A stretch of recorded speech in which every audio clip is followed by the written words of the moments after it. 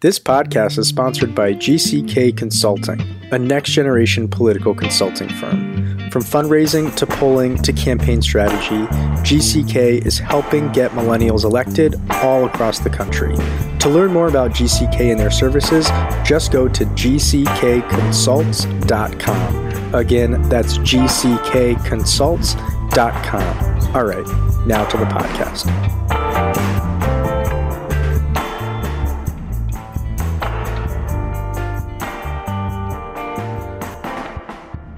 Welcome to the Millennial Politics Podcast. I'm your host, Jordan Valerie. My pronouns are she, her, hers, and today I'm joined by Benjamin Yee, Secretary of the Manhattan Democratic Party, State Committeeman for Assembly District 66, and candidate for New York City Public Advocate. Thanks for coming on. My pleasure. Thanks for having me. Yeah, of course. So what exactly is the New York Public Advocate, and why does the position matter to millennials? Great question. So the New York City Public Advocate is a position which was created all the way back in 1989. It was the result of the abolishment of a different position called the President of the City Council. And there's a lot of reasons for why that happened, but ultimately the Public Advocate's office was created as a counterbalance to New York City's mayor and as the second in line to the mayorship should something happen to the mayor. It was sort of created almost as a vice president, if you will, of New York City. They assume the office of mayor if the mayor is incapacitated, and they have a certain set of limited powers within the city government, but they're not as powerful as the mayor or as powerful as the legislature, for example. It's an incredibly important position, particularly for millennials, because it provides a place where new ideas and new voices can be heard and an advocate for disenfranchised communities, which is how it's traditionally been used, and is something that millennials could seriously benefit from. In November, as I'm sure you know, several city council members introduced a bill to eliminate the Public Advocate's office, with the bill's sponsor saying, quote, "We spend an enormous amount of money every year, well over $3 million, to keep this office operational, and I'm not sure that the taxpayers are getting value add for that," end quote. It's also been described as nothing more than a launching pad for higher office. What do you think about these criticisms? I am definitely aware of that bill, and honestly, if you had asked me a few years ago what I thought the value of the Public Advocate's office was, I might have been skeptical as well. I remember back when we had a runoff between Dan Squadron and Letitia James, I posted on Facebook at some point that the cost of running a runoff, the cost of holding a runoff election, was more than just paying both of them to serve as Public Advocate for a year. So we should do that, because it's not like the Public Advocate has a lot of power and they could get in each other's way. Ultimately, the Public Advocate's office is not one of extreme power. It doesn't have a lot of budgetary power. It doesn't have executive power. It has minimal legislative power. But regardless of all of that, it is a potentially very useful office to the people of New York, because there is no other part of the government whose sole job is to advocate for and represent the voices of New Yorkers relative or contrary to anything that might be happening in City Hall. So the real question that's facing us in this election is, who has a plan for how to use the Public Advocate's office in a way that actually matters?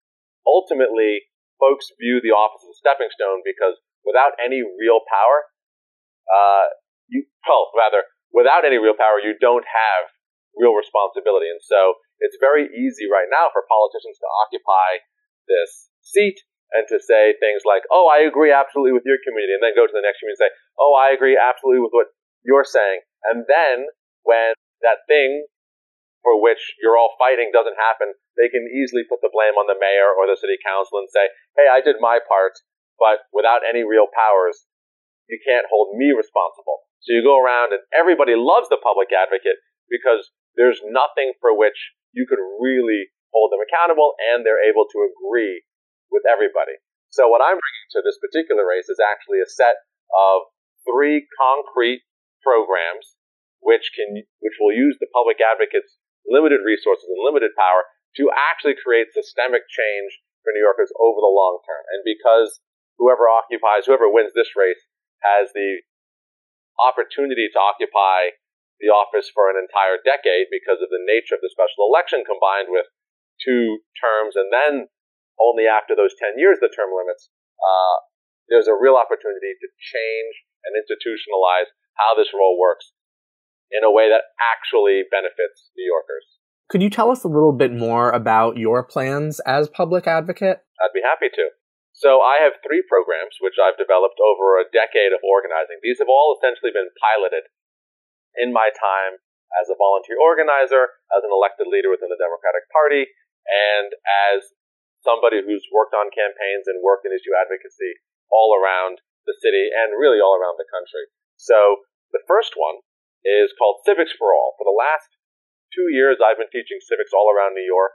I've trained over 4,000 people. And most importantly, when people have had access to the civic knowledge I teach, I have seen hundreds and hundreds of them go on to take next steps in their communities, to build power, and to be a voice and a leader where they live. And actually, I've been doing this for an entire decade. My very first thing I did after serving on the Obama campaign in 2008, I was a digital director for all of New York State, doing social media, web, data. A friend convinced me to get involved in local politics, and the very first thing we did was run people for something called county committee. The Democratic Party is broken into 3 levels. Actually, all the political parties are, certainly national parties. So Republicans are the same way. You have 3 levels: a national party, a state party, and then a local party. And here in New York, the local party is the county party. At every level of the party, there's a governing committee. So at the national level, you have the RNC and the DNC. That's the Republican and Democratic national committees. These are the folks that run the national party. Then at the state levels, you have state committees. And those are the folks who are responsible for governing the state party. So when you said that I'm a state committee man from New York 66th Assembly District, it means I've been elected by voters in that area to represent them in the state party, the Democratic state party. And then there is a county party here in New York, and that is governed by the county committee. Now, a lot of these seats are actually vacant.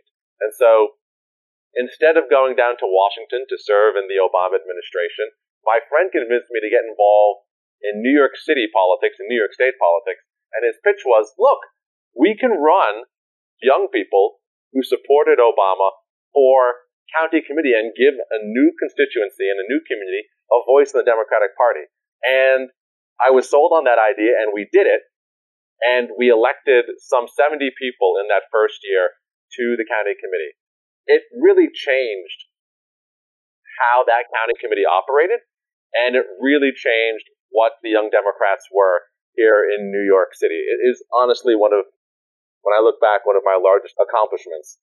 Providing this knowledge to people gives them an opportunity to engage in government. It breaks down the barriers to political decision-making and therefore governmental decision-making. So the first program is Civics for All, to get this information out to every corner of the city through workshops, through classes, through online guides, and through a hotline.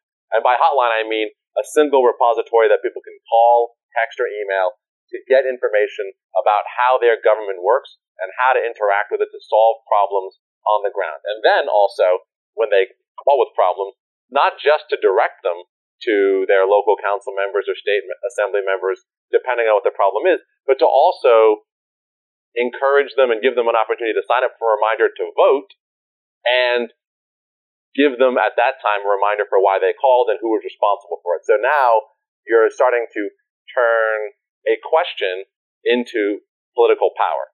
By listening to constituents and what they need, you're starting to generate political power by generating and creating information about who cares about what and whether or not they're signing up to vote.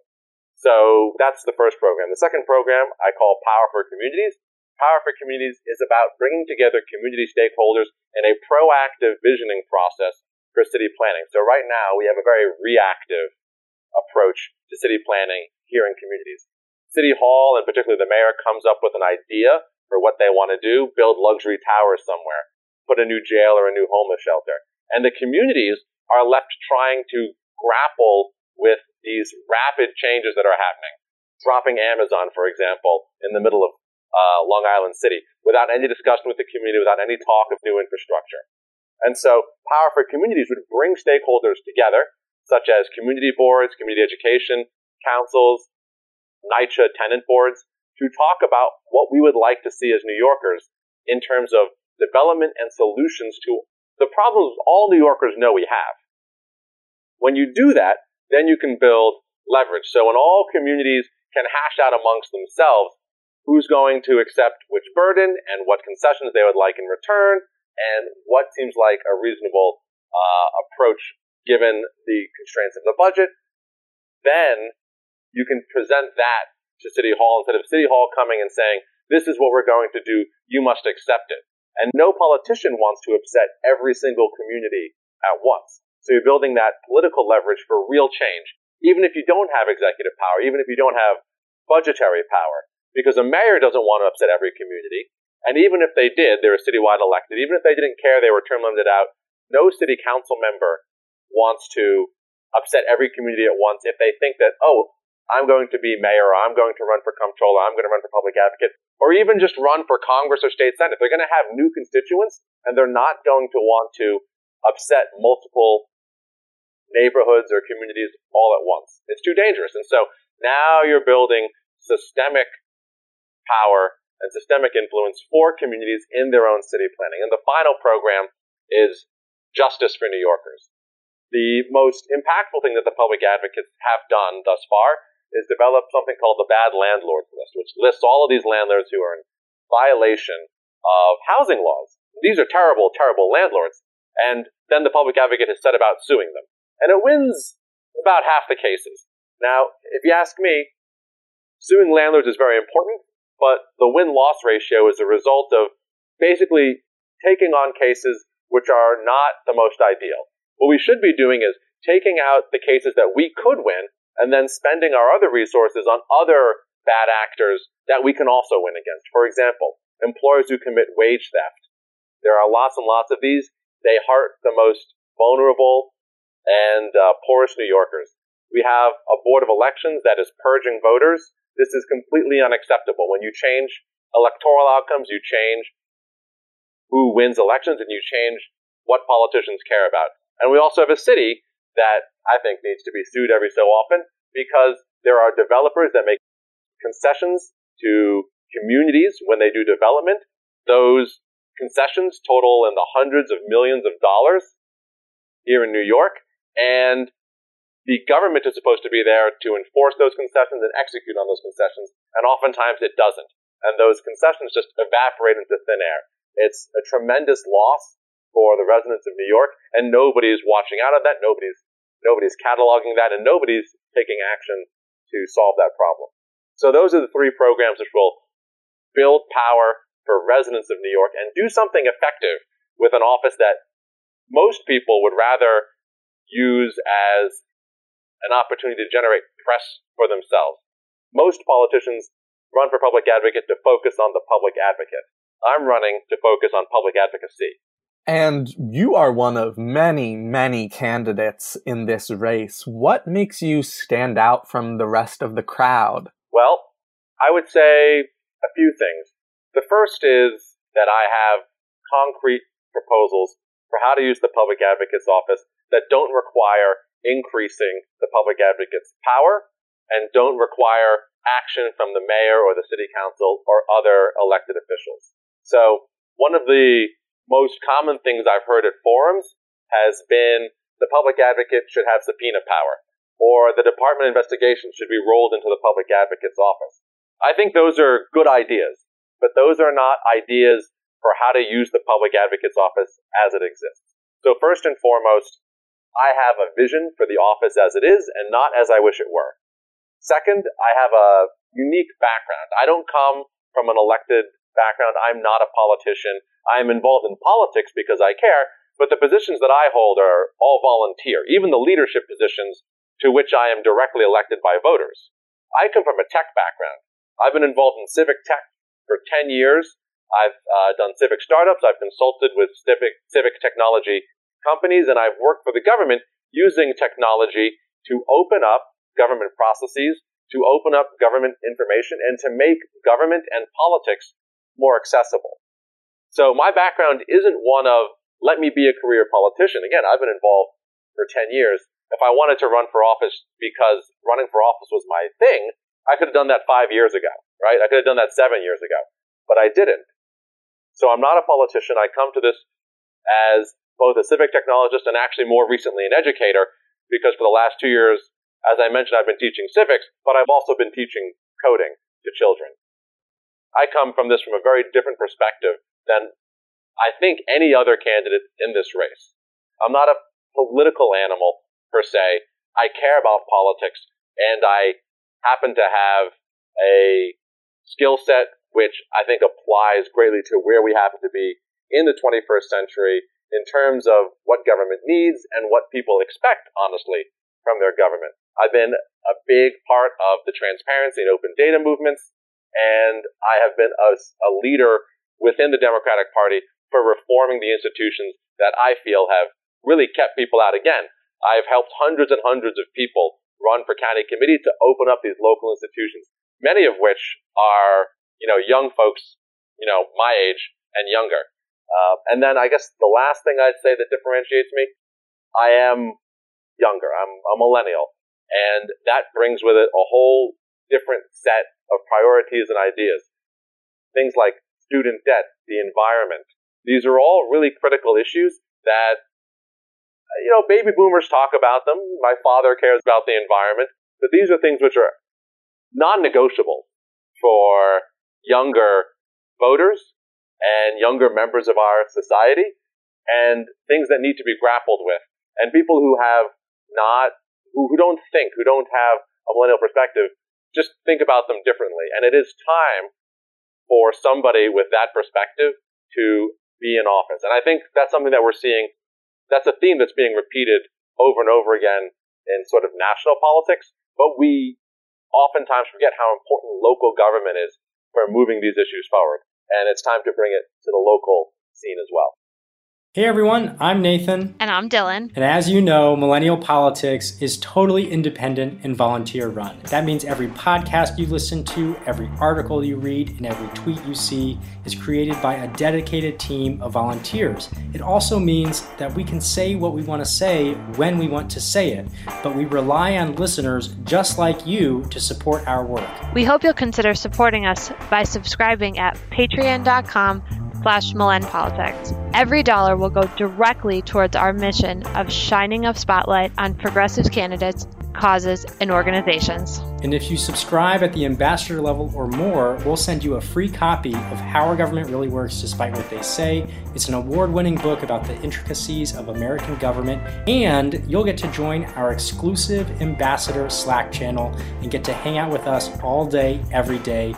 I pretty much live there, so if that appeals to you, come join us. And we want to give a very special shout out to our executive producer, Greg Stevens, and our producers, Brad Tracy and Renee Garcia Brown. Again, if you want to continue hearing interviews and conversations just like this one, we hope you'll visit patreon.com/MillenPolitics.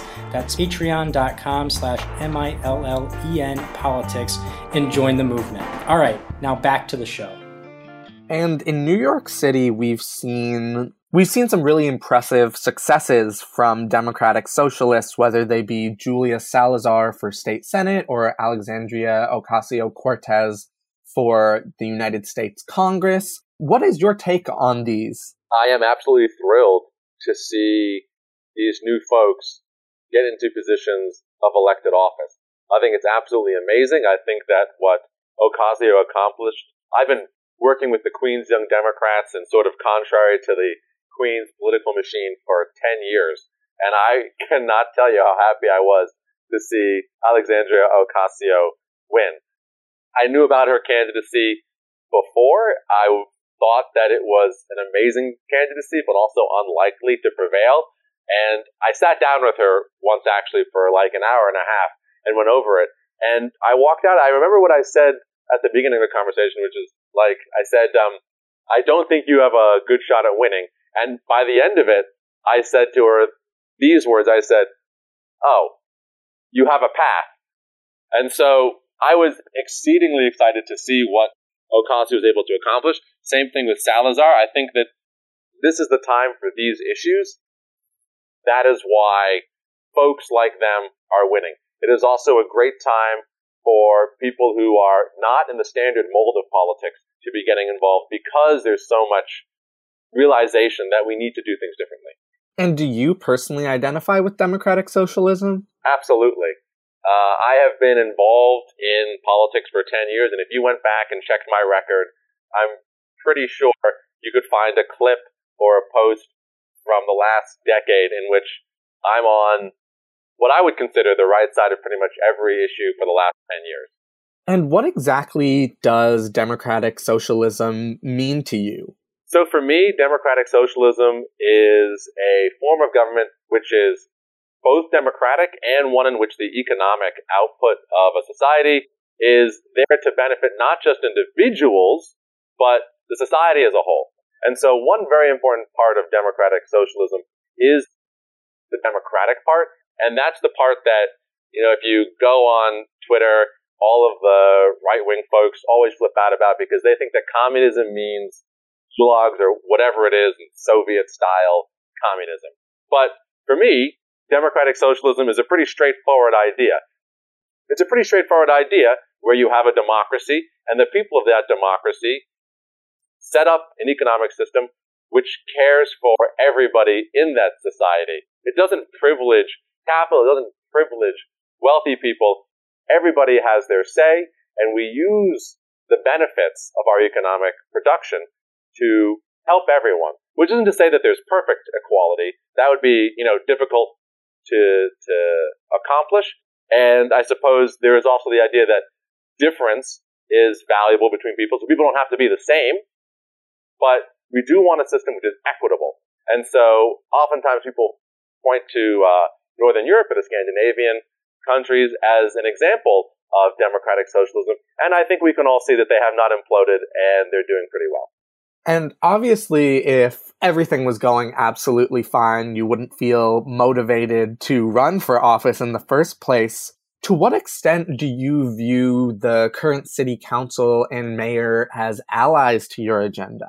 Well, right now, I do not view the mayor as a particular ally because I do not think that the mayor is doing anything in regards to listening to communities.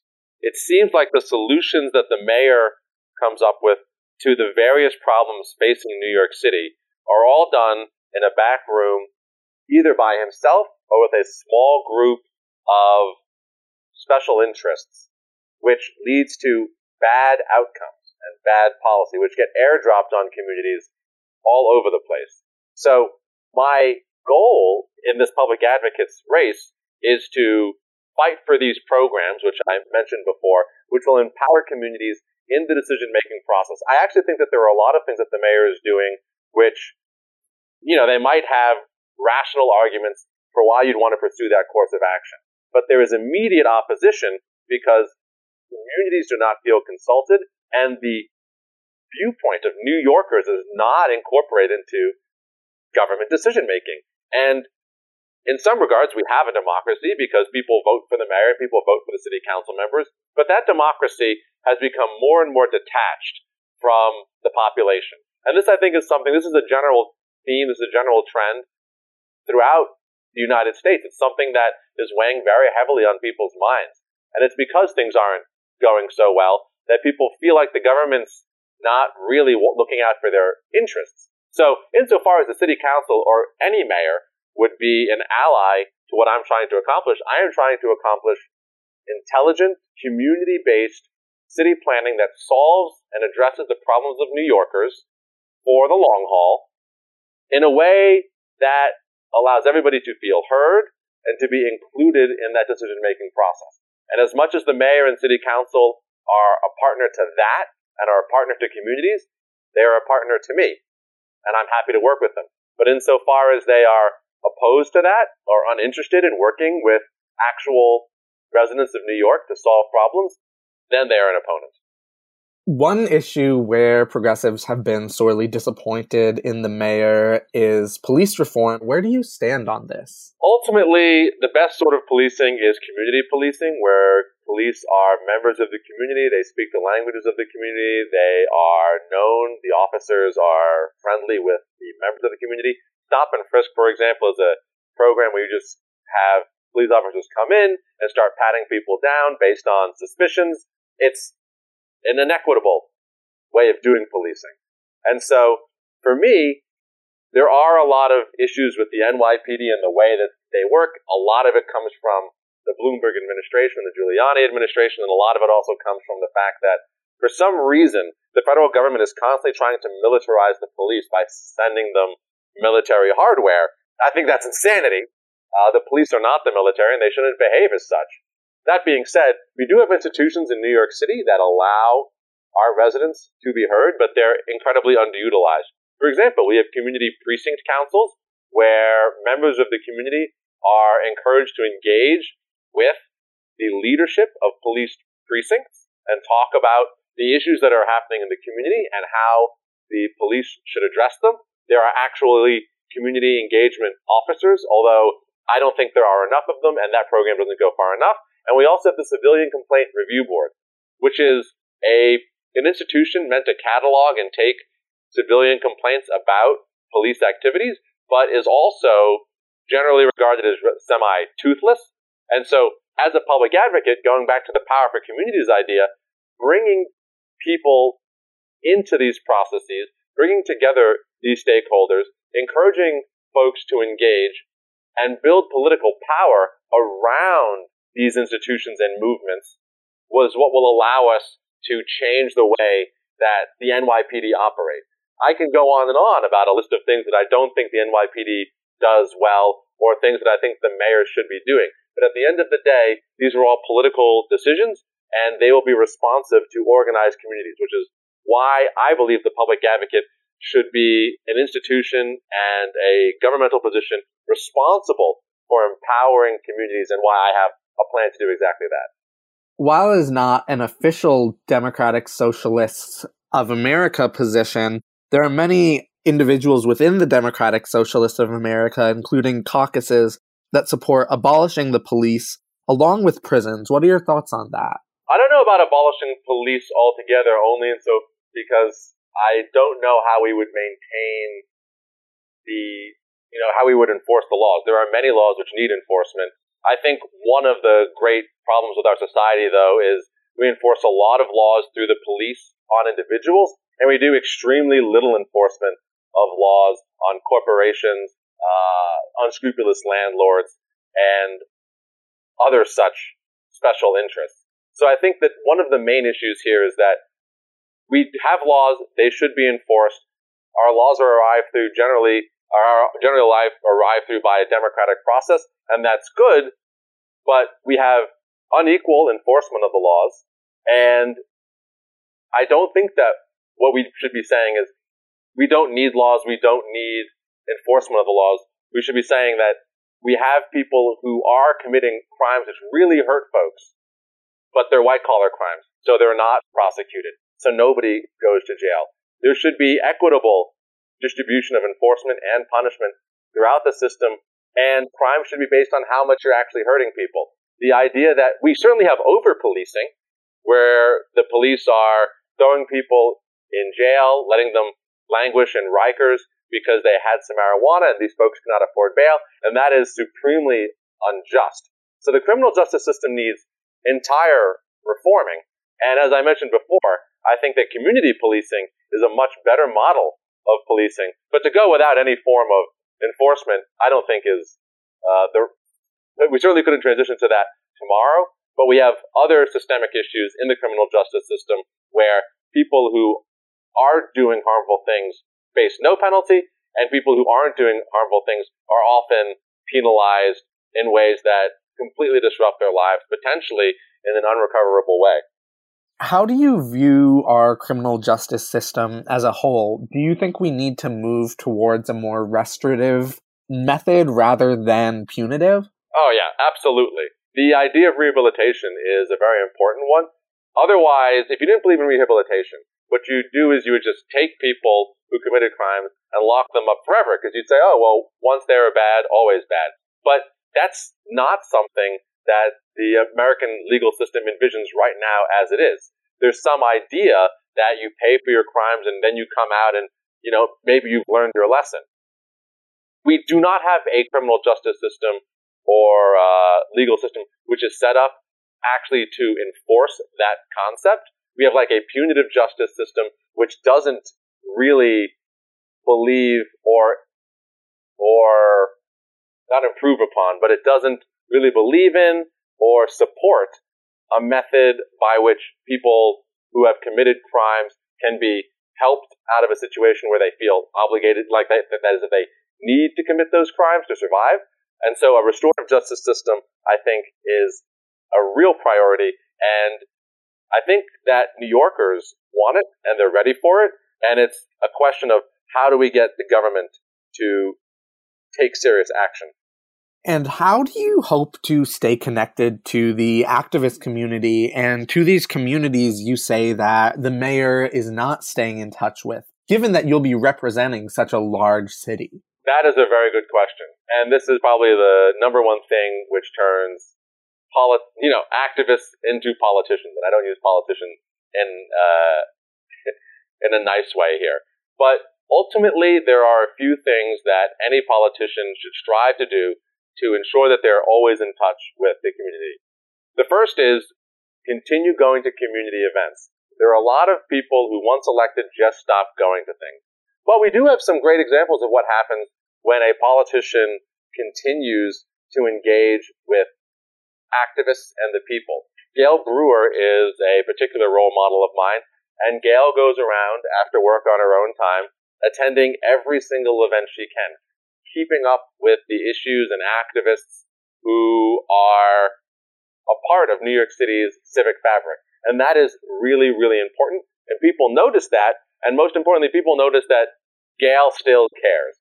And so part of what I've been doing for the last decade is going around to all of the different groups and all the different events and meeting all the other activists, just because that's something that I've been interested in and I think is valuable to do as somebody engaged in bringing change to politics and policy. And so I would certainly keep up that tradition. People talk about, campaigning is hard and what have you, and campaigning is definitely hard. But it's actually not that much different from what I've been doing for the last 10 years of my life, which is trying to go around and meet as many people who care about as many things as possible and help them if I can. And then the second piece is to actually have an office which is geared towards grassroots issues and activism.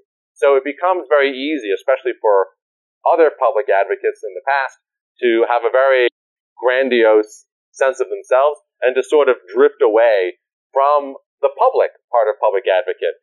Their idea of the office revolves around generating press for themselves so that they can move up. And that is one of the reasons that the office has been used and viewed as a stepping stone. But the programs that I mentioned are really about staying in constant contact with community stakeholders, constantly listening to what they have to say, and not just listening, but trying to turn that into actionable advances for those communities and convening stakeholders. So when you use your resources like that, and a public advocate is personally involved in these conversations and is involved in the outreach and is involved in teaching civics workshops to activist groups and civic institutions and schools, then you have a situation where that person is still in contact with the people who put them in office.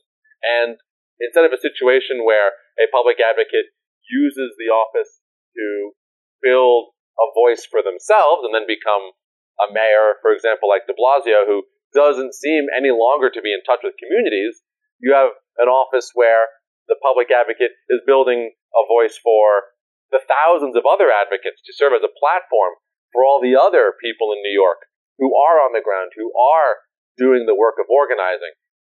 And then, whether that person moves up or not, and my vision is to stay in the public advocate's office to try and turn it into a sort of civic activation office. But when you have somebody dedicated to doing that and is actually running these programs and is engaged in them, then they have that regular touch with the voters and ideally don't drift away from them. Okay, awesome. Well, thank you so much for coming on to the podcast today. My pleasure. Thank you so much for having me and for taking the time to listen and let me just talk a bit about this race. Yes, of course. And lastly, to our listeners, Make sure to follow Millennial Politics on social media, subscribe to the podcast on iTunes, and tune in to the Progressive Radio Network every week at 8 p.m. Eastern to hear our newest episodes. Thanks for listening.